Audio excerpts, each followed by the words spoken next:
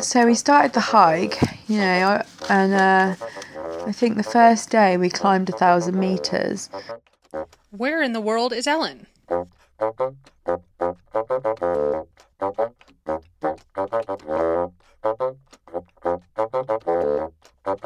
Hey guys, I am currently in Seattle, Washington, but this story is about Peru and the trek up to Machu Picchu. But this podcast has a lot of cussing in it, and I can't be sussed to bleep it out, so there's a lot of cussing, a lot of swear words. That's your warning. Onward.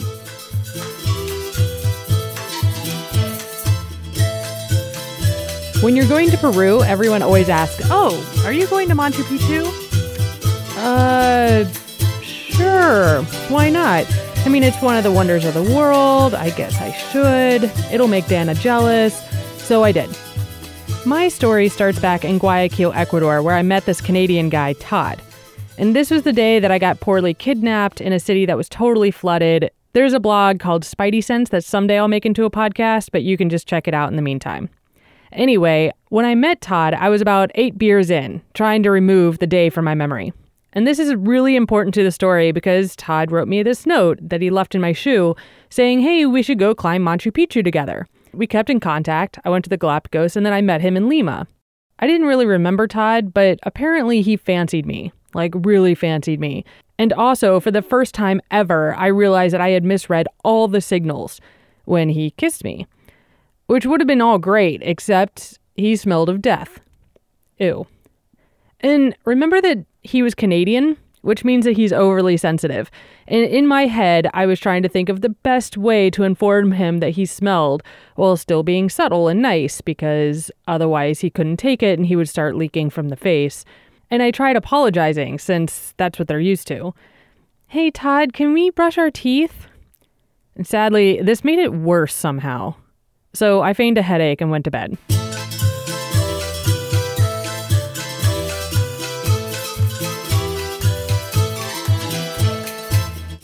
The next morning, he was beyond chatty, but not in the pleasant way, in the kvetching about the world way. How Peruvians do this, and how Peruvians do that, and how unsafe things are, and how unsanitary things are, and how he misses his first world home. Is Canada even a first world country? As if this wasn't enough, this was all before my morning cup of joe. And I'm the type of person that needs coffee, not just to wake up, but to ease the coping of the world's negativity. Especially this morning. Oh, how I hate to get up in the morning. Oh, how I'd love to remain in bed. For the hardest blow. Because I couldn't get a word in edgewise, Todd decided that we were going to book tickets for Cusco. After checking out his passport, something a girl should always do, I realized that he was double my age. Double ew. So you know these things where you just can't unsee something? That's what started happening. Everything he did, I just imagined that he needed a walker, or denture cream, or a double AARP card. He insisted on eating dinner at 4:30. He kept misplacing things and forgetting where landmarks are. He also took to bossing me around like a parent would do to their child, which was not only really creepy, but also, if you knew me, my dad wouldn't even do this. All his other qualities kept piling up and just made him a really ugly and stinky person. And I knew that I had to get away from him as soon as we landed in Cusco, which gave me 12 hours to figure out a nice way to tell somebody to politely fuck off. But I couldn't come up with anything. I tried to think of the things that I liked about him, and I came up with 2 things. 1, he speaks Spanish better than me. And 2, he also speaks English. That was it. Here's the list of things that I hated about him. He reeked of death. He reminded me of a dinosaur. He's not funny or has any sense of humor, because he's Canadian. He chews chunky peanut butter with his mouth open. He checks a bag. Seriously? Who does that? He doesn't like the Beatles. But I should just stop there, because I only have 20 minutes to tell this story, and I could go on. Basically, he had no redeeming qualities to be a friend, let alone a travel partner, let alone any romantic interest. Huge deal breakers. He had to go. So we went and checked into the hostel where I spent St. Patrick's Day booking a tour. The hardest tour for the next day, well, day binge drinking in the highest Irish pub in the world. Meanwhile, Lauren, who's going to help me tell this story, is also in Cusco.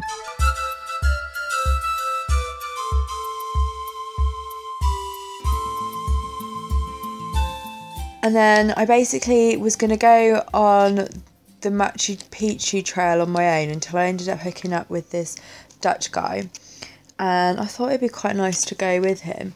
So he had decided we were going to do the Salkatay trail, which turned out was the hardest and the highest and the longest. And I thought, yeah, fuck it, it'll be fine. Like, completely unfit, overweight, just massively hanging, and thought, fuck it, it'll be fine.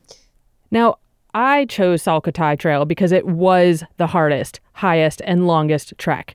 I wanted something that was so difficult that there's no way that old man Todd was going to follow me.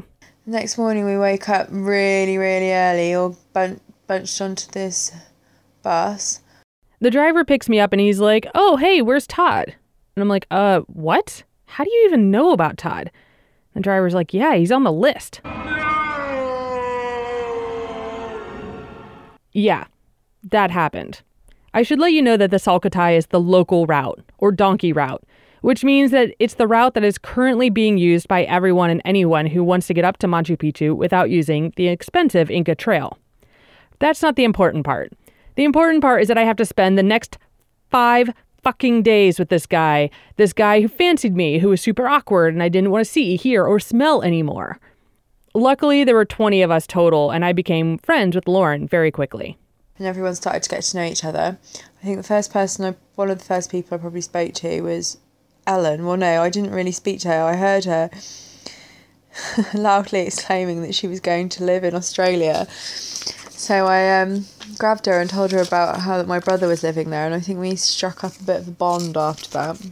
Todd cornered me in this cafe at breakfast and tried to talk to me. I, very maturely, told him, no, I don't know you, you don't know me, everything that happened never happened, goodbye, because I'm 12. I already envisioned this trip of how I was going to go, and what I really want to argue with this guy, because that's going to waste a lot of oxygen, and oxygen's going to become really precious really soon. So really, being cordial with him was going to be hazard to my health. Yeah, that's it. So we start hiking. I remember this day being really hot, stuffy, gross with humidity that stuck to you like wet spider webs that you wander into. And towards the end of the day, I started hiking with Lauren, and we got to this stream. Oh, okay, actually it was more than a stream. I think it was like a fucking rapid, and it was like dusk, it was getting dark. And it was fucking mental. I remember thinking, fuck, I'm going to die right now. I was completely exhausted from like all the trekking we'd already done, and then we had to like traverse this fucking rapid. It wasn't really the one. By this time, we had hiked 18 kilometers and up 1,000 meters. We were exhausted, and it was freezing. Yeah, it was pretty fucking cold. We were camped next to this massive glacier, and all I can remember thinking was that like I really needed to make sure that I had a poo, because like if I didn't have a poo, what the fuck, I hadn't had a poo that day, and I needed to make sure I didn't miss my window, because there's going to be a lot of hiking going along and I couldn't be doing with any poo backing up in my bag. Side note, it doesn't really matter what trek you're on. I find that the bathroom habits and hygiene become something that everyone talks about. Anyway, we pitched the tents and ate some dinner. Some people were already getting sick, and we all went off to bed. Well, some of us slept. It was like I didn't go to sleep at all. The ground was fucking frozen, as it would be if you were camped next to a glacier, and the wind was howling all night. I didn't get like a wink of sleep. The next day we were going to the highest point of the hike, 4,600 meters above sea level. This day was super strenuous, steep, muddy, rocky, all sorts of hard. Sherpa, he was like, right, we're going to bring some ponies up tomorrow. Who wants to ride the pony? If you think you're like a bit slack and a bit slow, then I suggest you ride the pony. He was blatantly sort of, focusing that on me. So I rode the pony. This poor pony, man, it was like emaciated and tiny and had to carry me. Because I didn't want to hear Todd moan about how he wished he had a walker or whatever old people moan about, I befriended Emil, this guy that Lauren came with, and he and I together hiked to the top of the glacier. He informed me that he was getting all sorts of advice from Todd about how relationships worked. I said nothing. I just giggled at this and continued to look out at the amazing greenery, jagged rocks, glaciers, that sort of thing. We took pictures, and Lauren rejoined us to climb down off the glacier. The descent was really sandy, rocky, really difficult as we were going through the cloud forest. We finally got to camp again after dark, and everyone was playing soccer football. The next morning, I woke up to snorting outside my tent, and I peered outside and actually became breathless for the first time. It might have been because of altitude, but the colors were unlike anything in the Photoshop color wheel. It was as if God pulled this green carpet of meringue, and these super steep peaks just formed. As my eyes traveled down the Andes, I realized that our campsite was full of pigs, hence the snorting. I named them all Todd because I'm 12 and got out to use the bathroom. And this was the morning that Lauren and I started to become really good friends. How do you become really good friends? You reveal something super embarrassing, like how I met Todd and how he had... And then he'd stalked her to this trek and then denied that he'd stalked her. I don't know that he knew that I knew, but he definitely knew that me and Ellen were pretty bum chummy. The next day was pretty chill. Every day the scenery changed and just got more lovely somehow. The views, the greenery, falling asleep in the grass, all this became a new daily ritual that I could totally get used to. Except for the annoying fact that there was this smelly Canadian who was getting smellier by the hour now that we didn't have running water, and he just wouldn't shut up about his feels. We went back to camp, had a huge dinner. There was a bonfire and some music playing out of speakers. Emil, for whatever reason, thought that it was this great idea to bring a bottle of rum on the trek, and he was right. And then him and Ellen decided it'd be a great idea to just drink the whole fucking thing and dance to Michael Jackson all night. As you do. I'm pretty sure I said a lot of embarrassing things that night. I'm also pretty sure that the party went on until 3 a.m. And then all of a sudden, I just didn't feel well. I blamed the altitude, blamed the sugar and the Coke, blamed the rum, blamed the smoke of the fire that seemed to get everywhere. But all of a sudden, I just couldn't stand up. I collapsed in my tent and then proceeded to vomit. All night. In my tent. The lovely Argentinian Boy Scouts took care of me and gave me water. But the mosquitoes totally took advantage of the fact that my tent was open and proceeded to eat my face. That was a really bad night.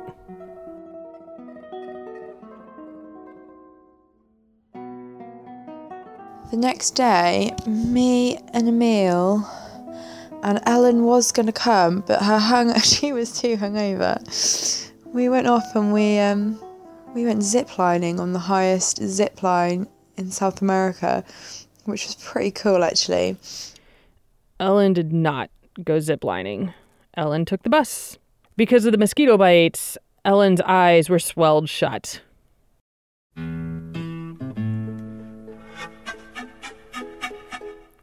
Everything hurt. There was no way hiking was going to happen. It took over 5 hours of drinking water and chewing coca leaves for me to even feel semi-human again. I couldn't tell you at all what happened during this time. But Lauren told me later that Todd approached her. There was a moment when he realised that me and Ellen were pretty tight, and he just started to tell me about how Ellen had ruined his life. And I was a bit dubious about all that. But I think he was still persisting in chasing her anyway. We arrived in Agua Calientes, which translates to hot water, which they had heaps of. I took a shower for the first time in 4 days and fluffed out my hair to make it look like a llama. We had cuy, which is guinea pig, for the first time. We had to go to bed early to prepare for the next morning, because at 4 a.m., we had to wake up. It was pitch black. You could either take the road, which wound 10 kilometers around the mountain, or you could climb the stairs, all 1,450 of them, vertical stairs, ascending 400 meters up to the sun gate of Machu Picchu. Because I'm insane, I decided to run up and time myself. So we started hiking up these steps, and to start with, I was just thinking, shit, I better keep up with everyone else, because it's pitch black and I'm probably going to do myself a mischief. And then as time went on, I realised there was no way in hell I was going to keep up with everyone else. Everyone sweated. A lot. In fact, you sweat so much that it's recommended to bring an extra pair of clothes to change into after the climb. Some of us, like me, who made it up the stairs in 37 minutes flat, made it to the sun gate for the sunrise.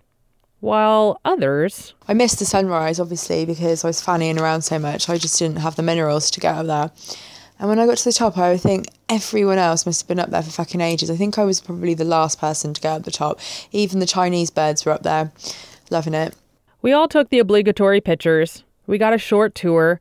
I don't really remember that much about it, but we did have these other tickets to climb up Machu Pichu, another mountain that ascends an additional 360 meters above Machu Picchu.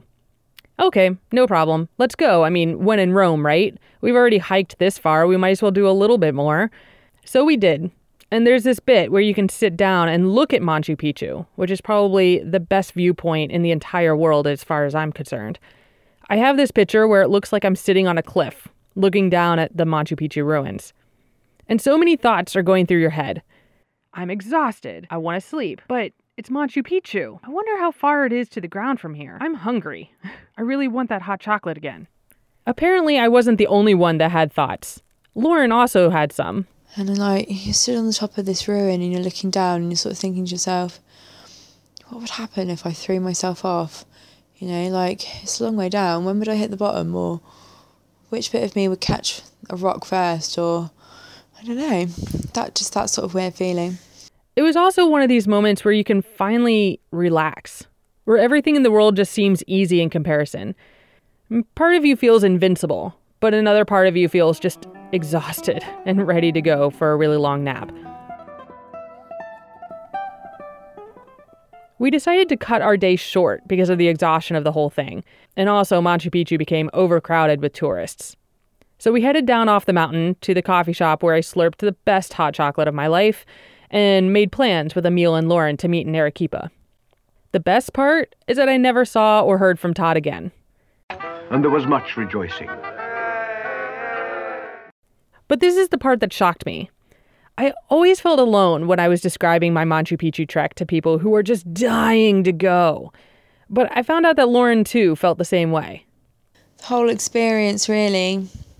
And actually being in the ruin, in Machu Picchu, one of the wonders of the world, I didn't really care about the ruin. I really wasn't bothered. It wasn't something spectacular to me anymore because the trek was more of an experience than the actual being there.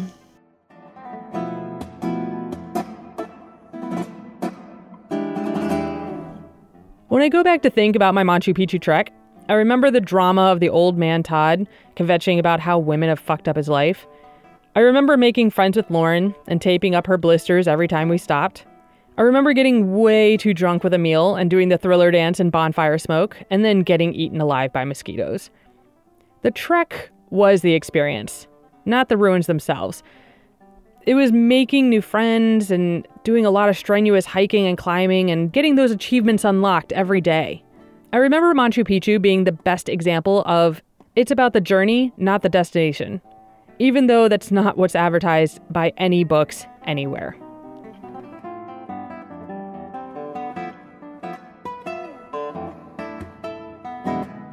Thanks to Lauren Jennings for helping me recreate this memory. Todd's name has been changed to protect the old. Thanks, Robin, for helping me edit this and make it gooder. Global Journey, Ricardo Cobo, Irving Berlin, and Kesha helped provide the music. And if you want to know anything else about me, I can be found at lnlurie.com. And feel free to email me too, ln.lurie@yahoo.com. I'll see you guys next time.